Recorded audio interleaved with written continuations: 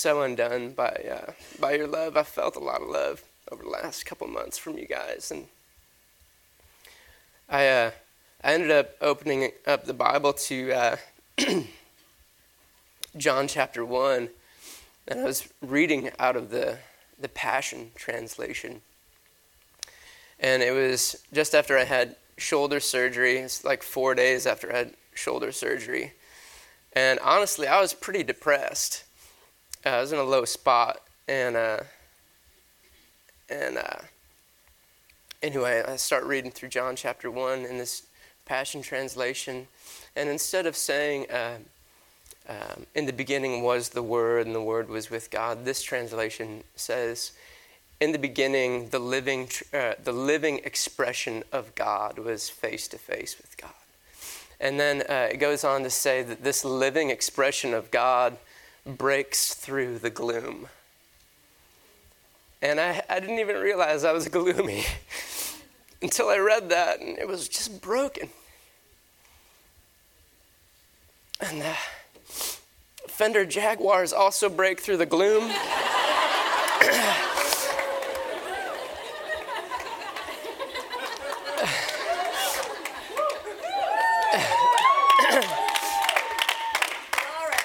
Thank you guys so much. I really feel so honored. So this morning I was driving before the sunrise to St. Arbuck's, to one of the holiest churches, and I wanted to put together my thoughts on Palm Sunday, and as I was driving west on 635, I saw the sun was just about to come up over the horizon behind me in my rearview mirror. And I remembered my friends from Rockwall, Tom Ledbetter and Eastgate Church, and I began to pray for, East Dallas. And then I saw the sun kind of peaked up high enough to light up all the buildings in Dallas. And I began to pray for West Dallas and North Dallas, and I just felt the expectancy and excitement of the Lord that He's about to do something in our city. And it was as if Dallas was about to welcome the Lord, kind of like Jerusalem did on Palm Sunday. I felt the Lord's excitement. And as I was at Starbucks, I had my computer out and I wrote out, palm branches, and I looked up from my computer. You got that picture ready? I looked up from my computer, and I was sitting in my favorite seat at Starbucks, and there's right above me was that palm tree I'd never noticed before until I wrote out. You can see highlighted, waving palm branches. And it was just like the Lord was saying, "Good morning, Jeremy. I'm alive and speaking." And I was reminded of my good friend Charles Horning, who said, if you have eyes to see, the whole world will prophesy to you, everywhere you look. And that was my good morning from the Lord. So on Palm Sunday, Christians celebrate this triumphal entry of Jesus into Jerusalem a few days before his death and resurrection. And for many churches, Palm Sunday marks the beginning of what's called Holy Week, which concludes on Easter Sunday. And throughout Holy Week, people are remembering what Jesus did and the events leading up to that cross, death, burial, and resurrection. And so there's Holy Thursday, which represents where people are remembering the Last Supper. There's Good Friday, where we're remembering the crucifixion. And of course, Easter Sunday, which is resurrection, because we do not serve a God of death, but a God of resurrection. He's not interested in killing anyone unless he's going to raise you.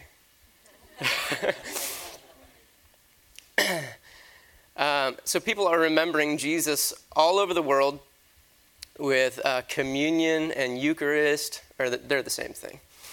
Seder dinners, foot washings, and traditional songs. And this is the week that the world was redeemed to relationship with God.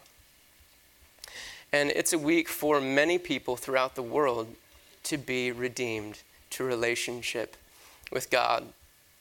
I want to read from an ancient manuscript, and this is what it says. Rejoice greatly, daughter Zion. Rejoice, daughter Jerusalem. See, your king comes to you, righteous and victorious, lowly and riding on a donkey, on a colt, the foal of a donkey. Have you guys ever noticed that the Bible is notorious for extreme foreshadowing? I mean, it's like over-the-top hint dropping, aka prophecy. I mean, even in the first chapter of the book, it pretty much gives away the whole plot line of human history, if you have eyes to see. And then it just reiterates it again and again and again, this theme throughout all the first half of the book, aka Old Testament. I mean, if the Bible was turned into a TV show, it would not survive on Fox, because it is nothing like Lost. No one should be getting lost. There are so many just ridiculous prophecies that are completely confirmed and fulfilled. And this is one of them. It talks about Jesus riding into Jerusalem on a donkey, of all things. The king of the universe doesn't sit up on an ordained elephant or a beautiful camel, but a lowly donkey. And you come to Luke 19, where it says, Jesus went on toward Jerusalem. Another, one of the Gospels says that he sets his face like flint to Jerusalem, or resolutely sets his direction and his face to Jerusalem, where he knows what is going to happen to him and through him. As he was getting near Bethphage and Bethany on the Mount of Olives, he sent two of his disciples ahead, and he told them, go into the next village, and there you're going to find a young donkey that's never been ridden. Untie the donkey and bring it here. If anyone asks you why you're doing that, just say the Lord needs it. This is like the ultimate commandeering of a vehicle from any cop show ever. They went off, they found the donkey just as Jesus had said. And while they were untying the donkey, the owners asked, why are you doing that? Really, they're like, what in the world are you doing with my donkey? They're not like, why dost thou do that, brother? They're like, get away from my donkey. You know, if someone is stealing your car and says, the Lord needs it, you're like, But anyway, the disciples answered and said, the Lord needs it. And I guess that was enough. They felt the importance of the moment. So they led the donkey to Jesus, put some of their cloaks on its back, and helped Jesus get on it. As he rode along, the people spread clothing on the road in front of him. When Jesus was starting down the Mount of Olives, his large crowd of disciples were happy and praised God because of all the miracles they had seen. So the people begin to greet Jesus enthusiastically, and they're waving palm branches, and they're covering his path with their clothes, like cloaks and palm branches. And the crowds that went on ahead of him and those that followed shouted, Hosanna to the Son of David. Blessed is he who comes in the name of the Lord. Hosanna in the highest. Some of the Pharisees in the crowd said to Jesus, Teacher, make your disciples stop shouting that. But Jesus answered, if they keep quiet, these stones are going to start shouting. Wouldn't that have been cool to see? Just rocks. Blessed is he, comes in the name of the Lord. There's like big boulders, blessed is he.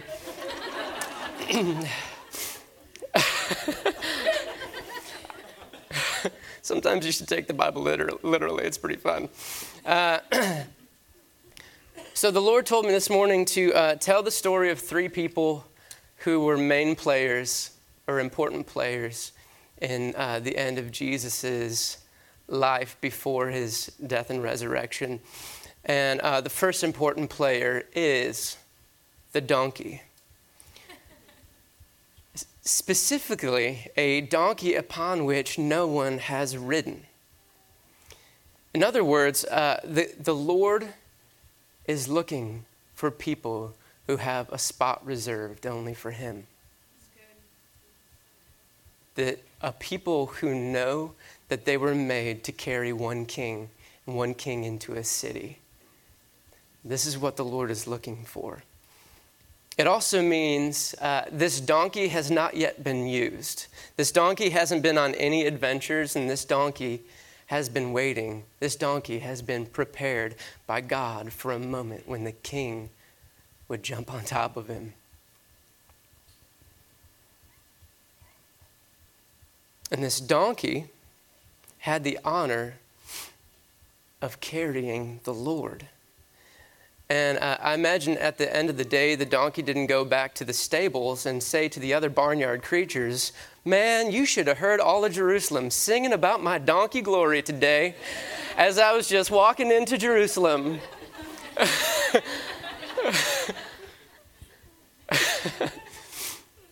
No, he obviously knew that they weren't singing his praises, but he had the honor of carrying the Lord into a city, walking on the cloaks of praise. He actually got to witness a moment where he would be used by God like no other donkey in all of history. And he got to hear an entire city praising the only one who is worthy. See, there's going to be a moment when we're going to be honored like that. And we're going to carry the Lord in such a way that we're going to know that he is the one worthy, that he is the King who is made to be carried in our hearts. And we're going to see the goodness of the Lord in the land of the living. Do you have that picture of the donkey? I wanted to show you guys the donkey. No, not that one, the other one, the other donkey.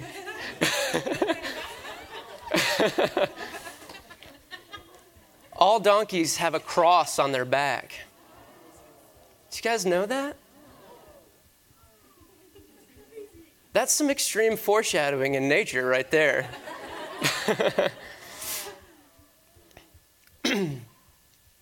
So, pretty much the next day, Jesus is, let me just read this out of Matthew 26. He goes to a dinner at this guy's house named Simon. When Jesus had finished, this is Matthew 26, when Jesus had finished saying all these things, he said to his disciples, "As you know, Passover begins in 2 days, and the Son of Man will be handed over and crucified."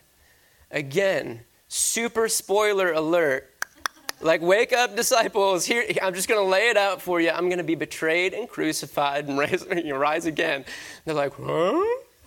We know. And they're always asking, what does he mean by this? So in verse 6, meanwhile, Jesus was in Bethany at the home of Simon, a man who had previously had leprosy. While he was eating, a woman came in with a beautiful alabaster jar of expensive perfume and poured it on his head. And we know that this is Mary of Bethany from parallel verses in the other Gospels.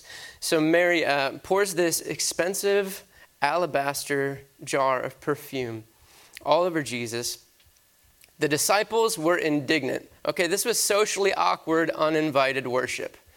Okay, this is the moment when someone loses their stuff in the middle of high praise and they just start like jumping across the stage, and we're like, what's okay, like, yeah. And so Mary is in this moment where she's overcome with the moment, and she just bursts in the room and pours out what's worth a year's wages on Jesus. The disciples were indignant and said, "Why this waste? It could have been sold for a high price and the money given to the poor."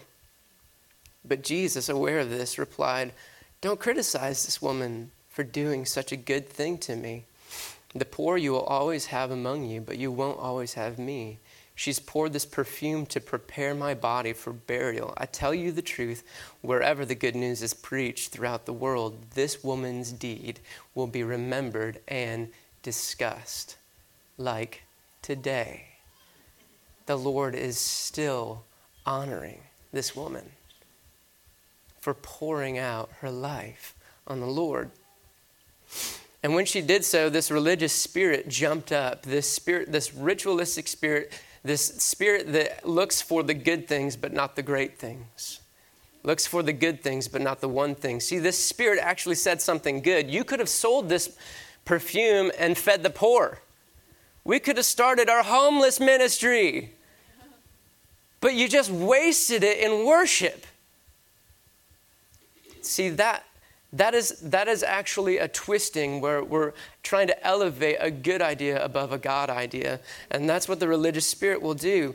But Mary showed more freedom and extravagance, and she was honored by the Lord. And it was so powerful. This moment of praise was so powerful. That was the moment Judas busted out of the room and betrayed Jesus. It was that very moment. Judas left and was like, I can't do it anymore. This is ridiculous.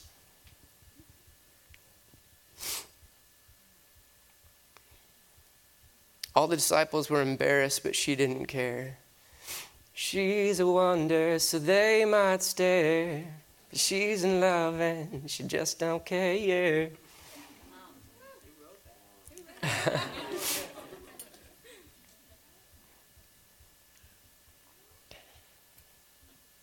So right after that, Judas betrays Jesus. There's the Last Supper.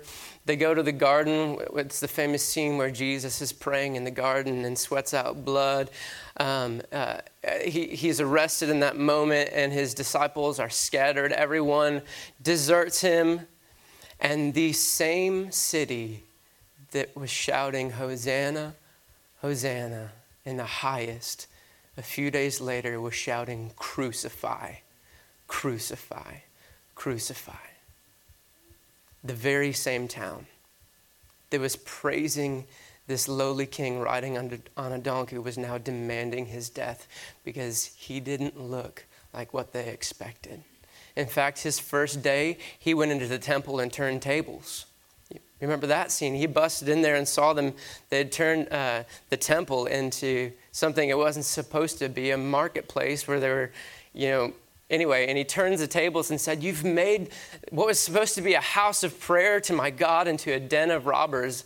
And then suddenly they're like, maybe this isn't the king who we thought.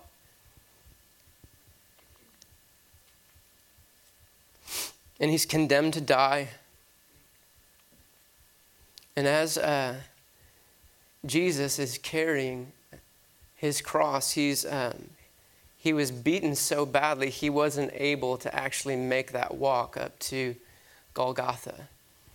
And along the way, there just happened to be a man standing there named Simon. And they, the story. The guards grabbed Simon and forced him to help Jesus carry his cross. And you guys realize how lowly of a moment this is for the King of the universe.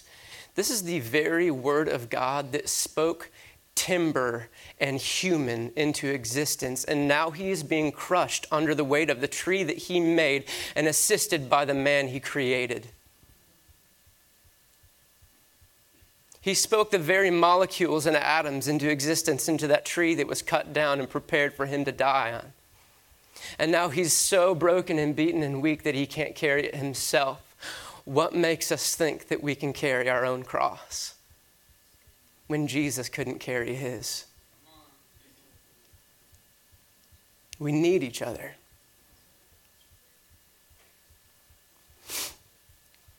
So Jesus is deserted and he's on that cross. The only people there are a bunch of Marys. Hi, Mary. And John, of course. Hey, John. Jesus is in unimaginable pain. He has become sin. He's carrying the full weight of the curse. He is carrying the full weight of all of our accusation and hatred towards God. And he's been completely deserted. And he hears the accuser saying, why this waste? Jesus, why are you pouring out your blood like that? Your life could have meant something more. You could have spent the next 40 years being the greatest motivational preacher the world has ever seen. You could have written books and gone on mission trips. You could have explained to people how to walk on water, multiply food, and turn water into wine. Why this waste? Why are you dying now for these people that hate you? Why this waste? And as he's alone on that cross, the Father is with him and he smells something. The fragrance of Mary's love is still evaporating from his flesh, and he's reminded why he's hanging there, and he is strengthened by her worship, and he remembers what he's doing in that moment, and he remembers how Mary had the same question asked of her, why this waste?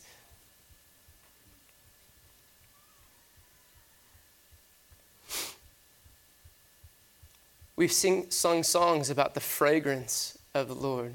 I love the fragrance of your name, oh Lord. You know what the fragrance of the Lord is? It's Mary's perfume. To this very day, when he shows up in the room, he smells like that woman's worship. He smells like Mary. He sits on David's throne. He drinks from Jacob's well. His cross was carried by Simon, and he rode on a lowly donkey. So this is the tale of Mary, whose name used to mean bitter. Simon, whose name means once heard from God.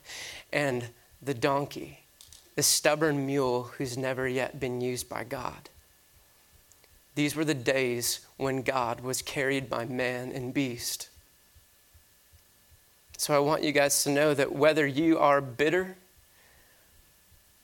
whether you've once heard from God but haven't heard from him in a long time, or maybe you're just a dumb, stubborn mule who's never been out of the stable, God is coming. An encounter is coming, and God's going to use you, and God is going to honor you. And I want you guys to know that we are set aside for his use and his purpose. We have a cross on our back. When we get to the point where we say, God, I just want to carry you like a donkey, we're marked with that same cross. We were made for it.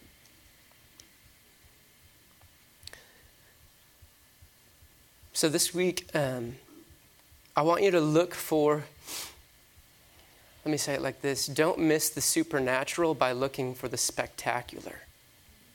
God is going to be in the small things, whispering to you of his presence and his goodness throughout this week. This is a week for us to remember what Jesus has done for us.